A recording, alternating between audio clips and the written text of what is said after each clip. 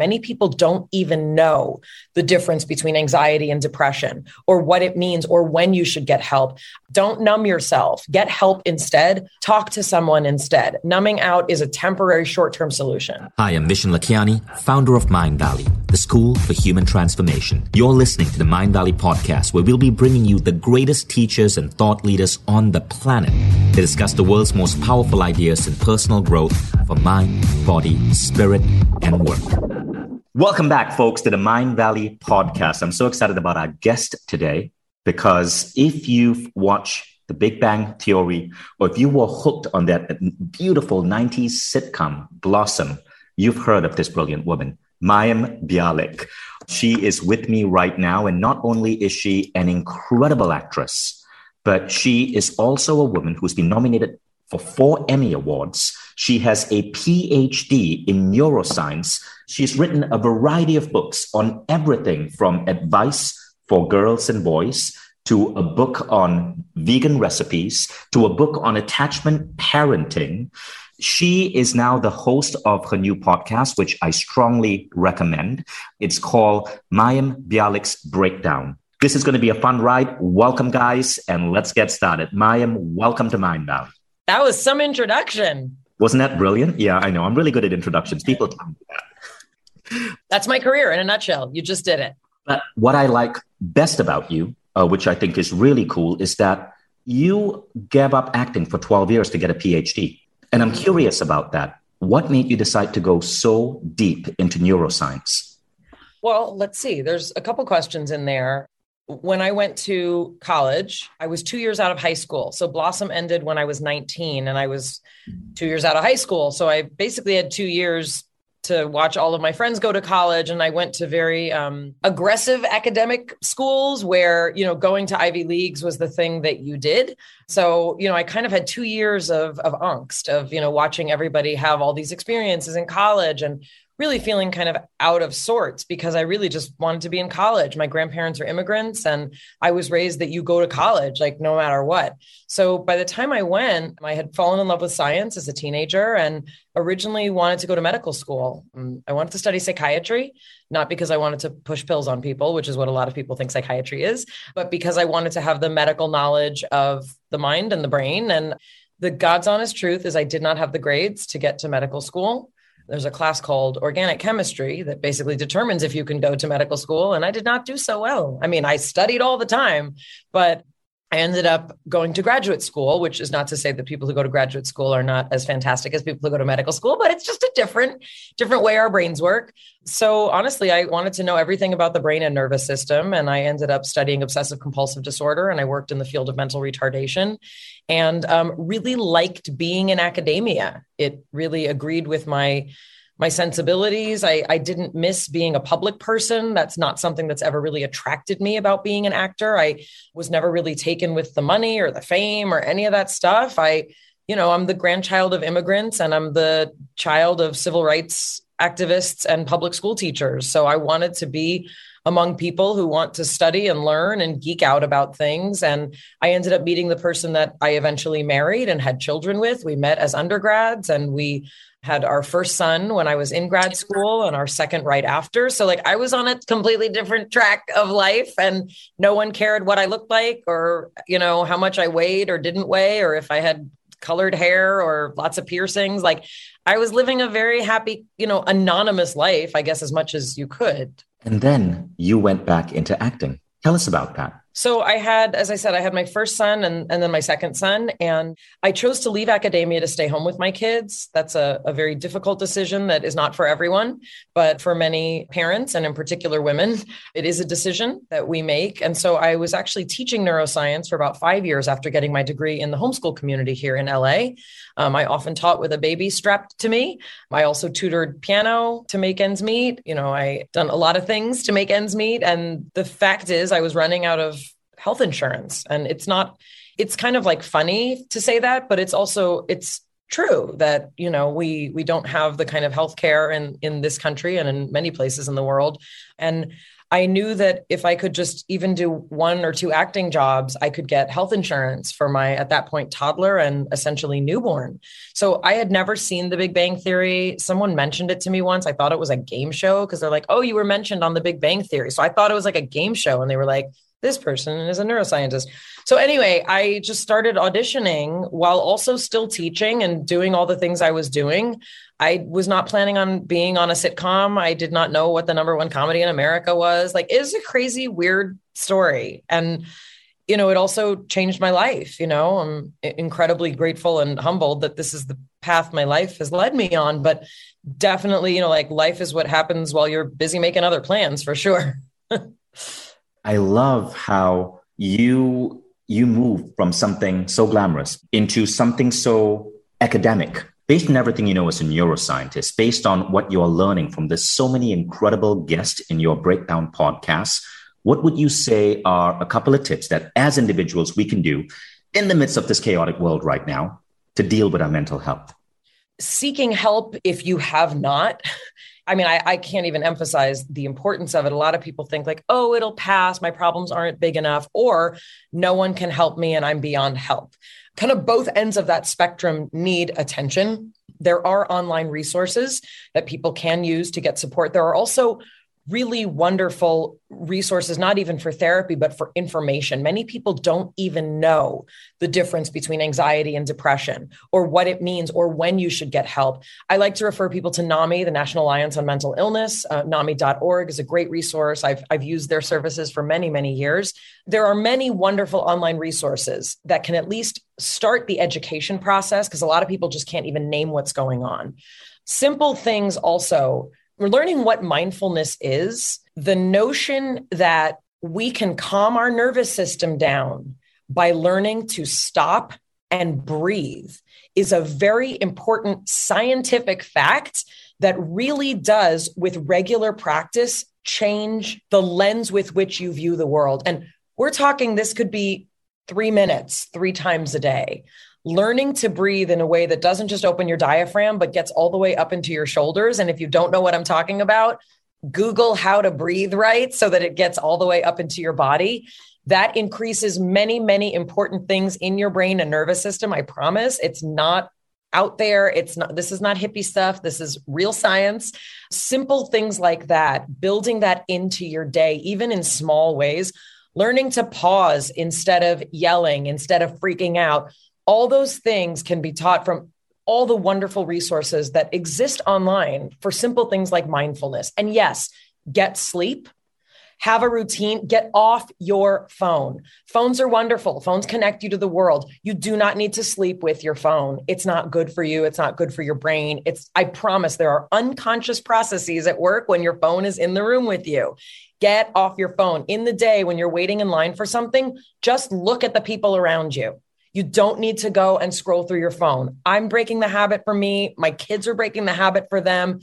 The phone is a wonderful thing, but it is not necessarily contributing to your mental wellness. I promise. Don't drink and do drugs, like things in moderation. Those are like those are the mom things. Like, don't numb yourself. Get help instead. Talk to someone instead. Numbing out is a temporary short-term solution. So let's go on to the next topic, Mayim. The next thing is, I want to play a little game with you. I want to ask you the geeky questions, the questions that keep geeks awake at night.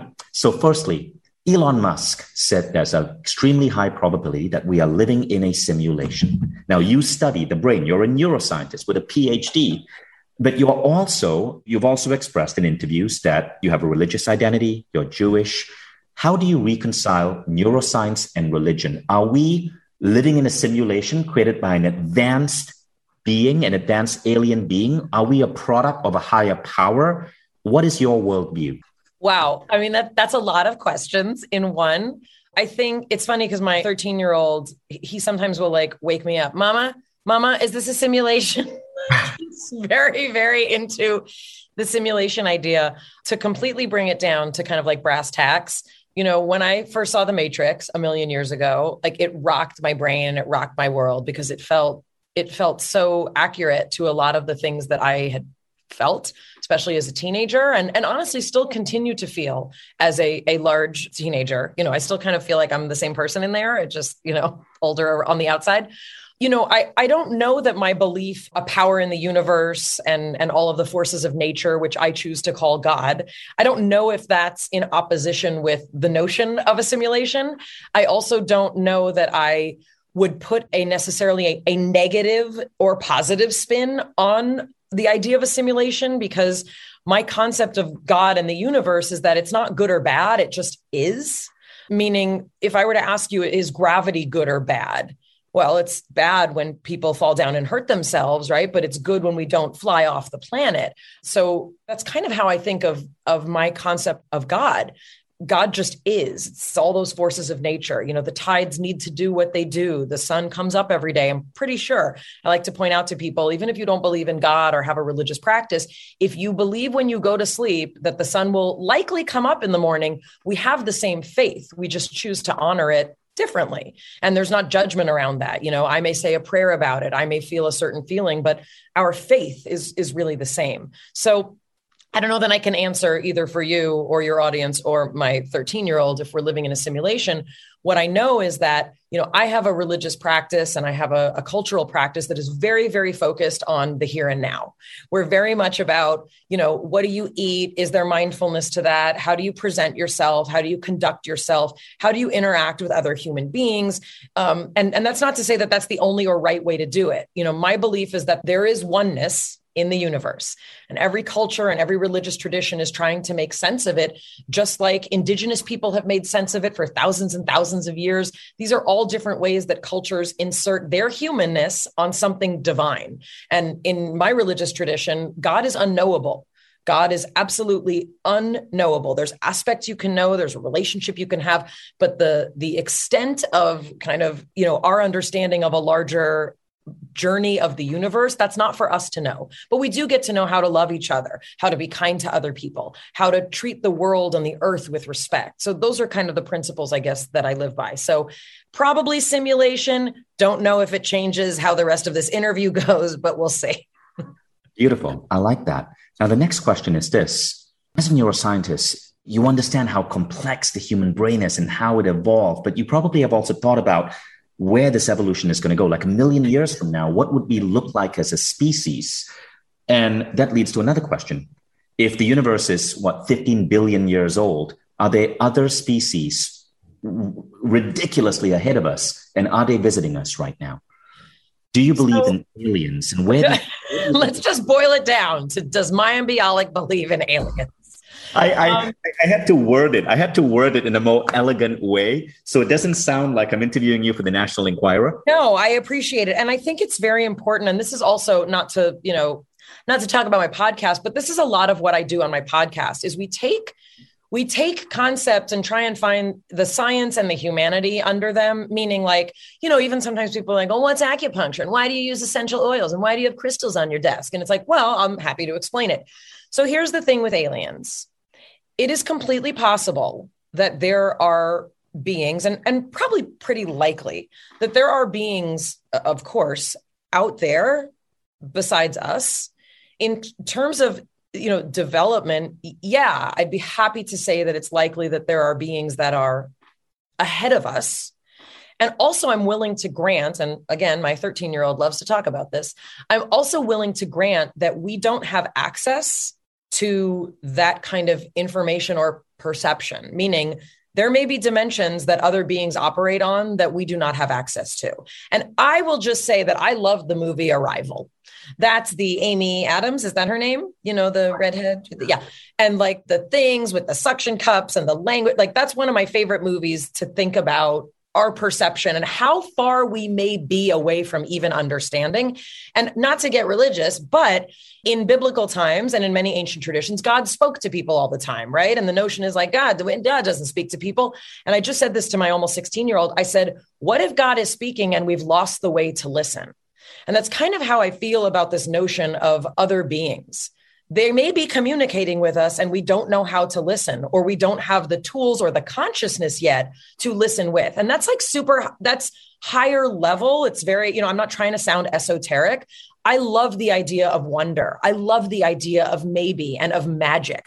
Yes, I'm a scientist and I do want proof of things. But the fact is, I'm open to the possibility that there's more evolution than this. And if you think about sort of the overlap between Neanderthalensis and Australopithecus and all of the homos that came before us, meaning we're Homo sapiens sapiens, there is overlap between different processes of evolution. But I think what's important is not to think, my older son was like, well, who's the most evolved being? Who's the smartest being on the planet? And I said, I cannot answer that. It depends what kind of wisdom you want to talk about. There are things that dogs can do that I cannot, that dogs are much smarter than me when it comes to smell, when it comes to loyalty. Kidding. That was a joke. But anyway, I think it's very hard and a very human and very capitalist desire to make a class system around it, And I like to think of us more on some sort of spectrum and continuum that is not linear. And I think that's, again, what the movie Arrival really, helped. That's a movie recommendation I'd love for you guys to check out. Now, let's touch on that topic. What do you believe about God? Is God in our brain? Is God outside us? Is God the morphogenetic field? What exactly is God to you?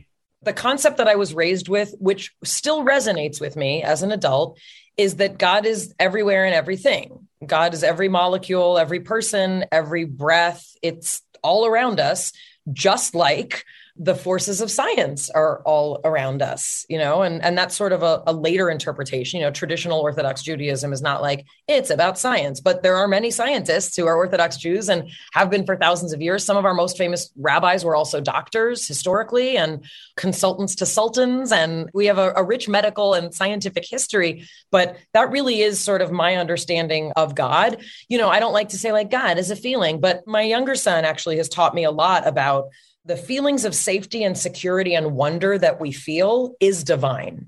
So in that sense, really everything does have the capacity to be touched by divinity in some way.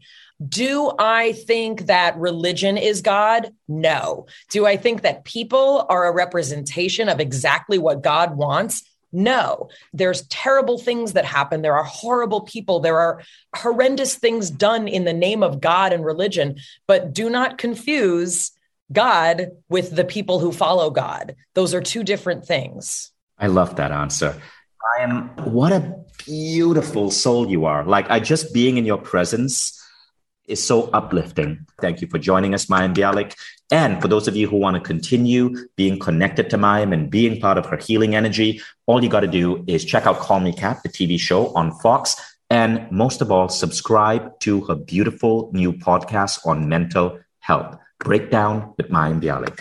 Thank you, guys. And thank you, Mayim. Thank you so much.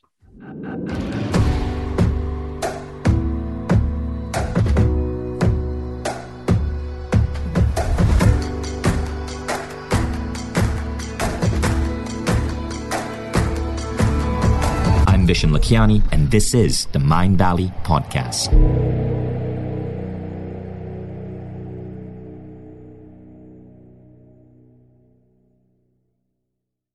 If you like the Mind Valley podcast, take the next step. Become a Mind Valley member. Imagine being coached daily by the greatest teachers on the planet. How quickly would you transform your health, your mindset, your body, your relationships? How quickly would you double the size of your company? How quickly would you see your career grow?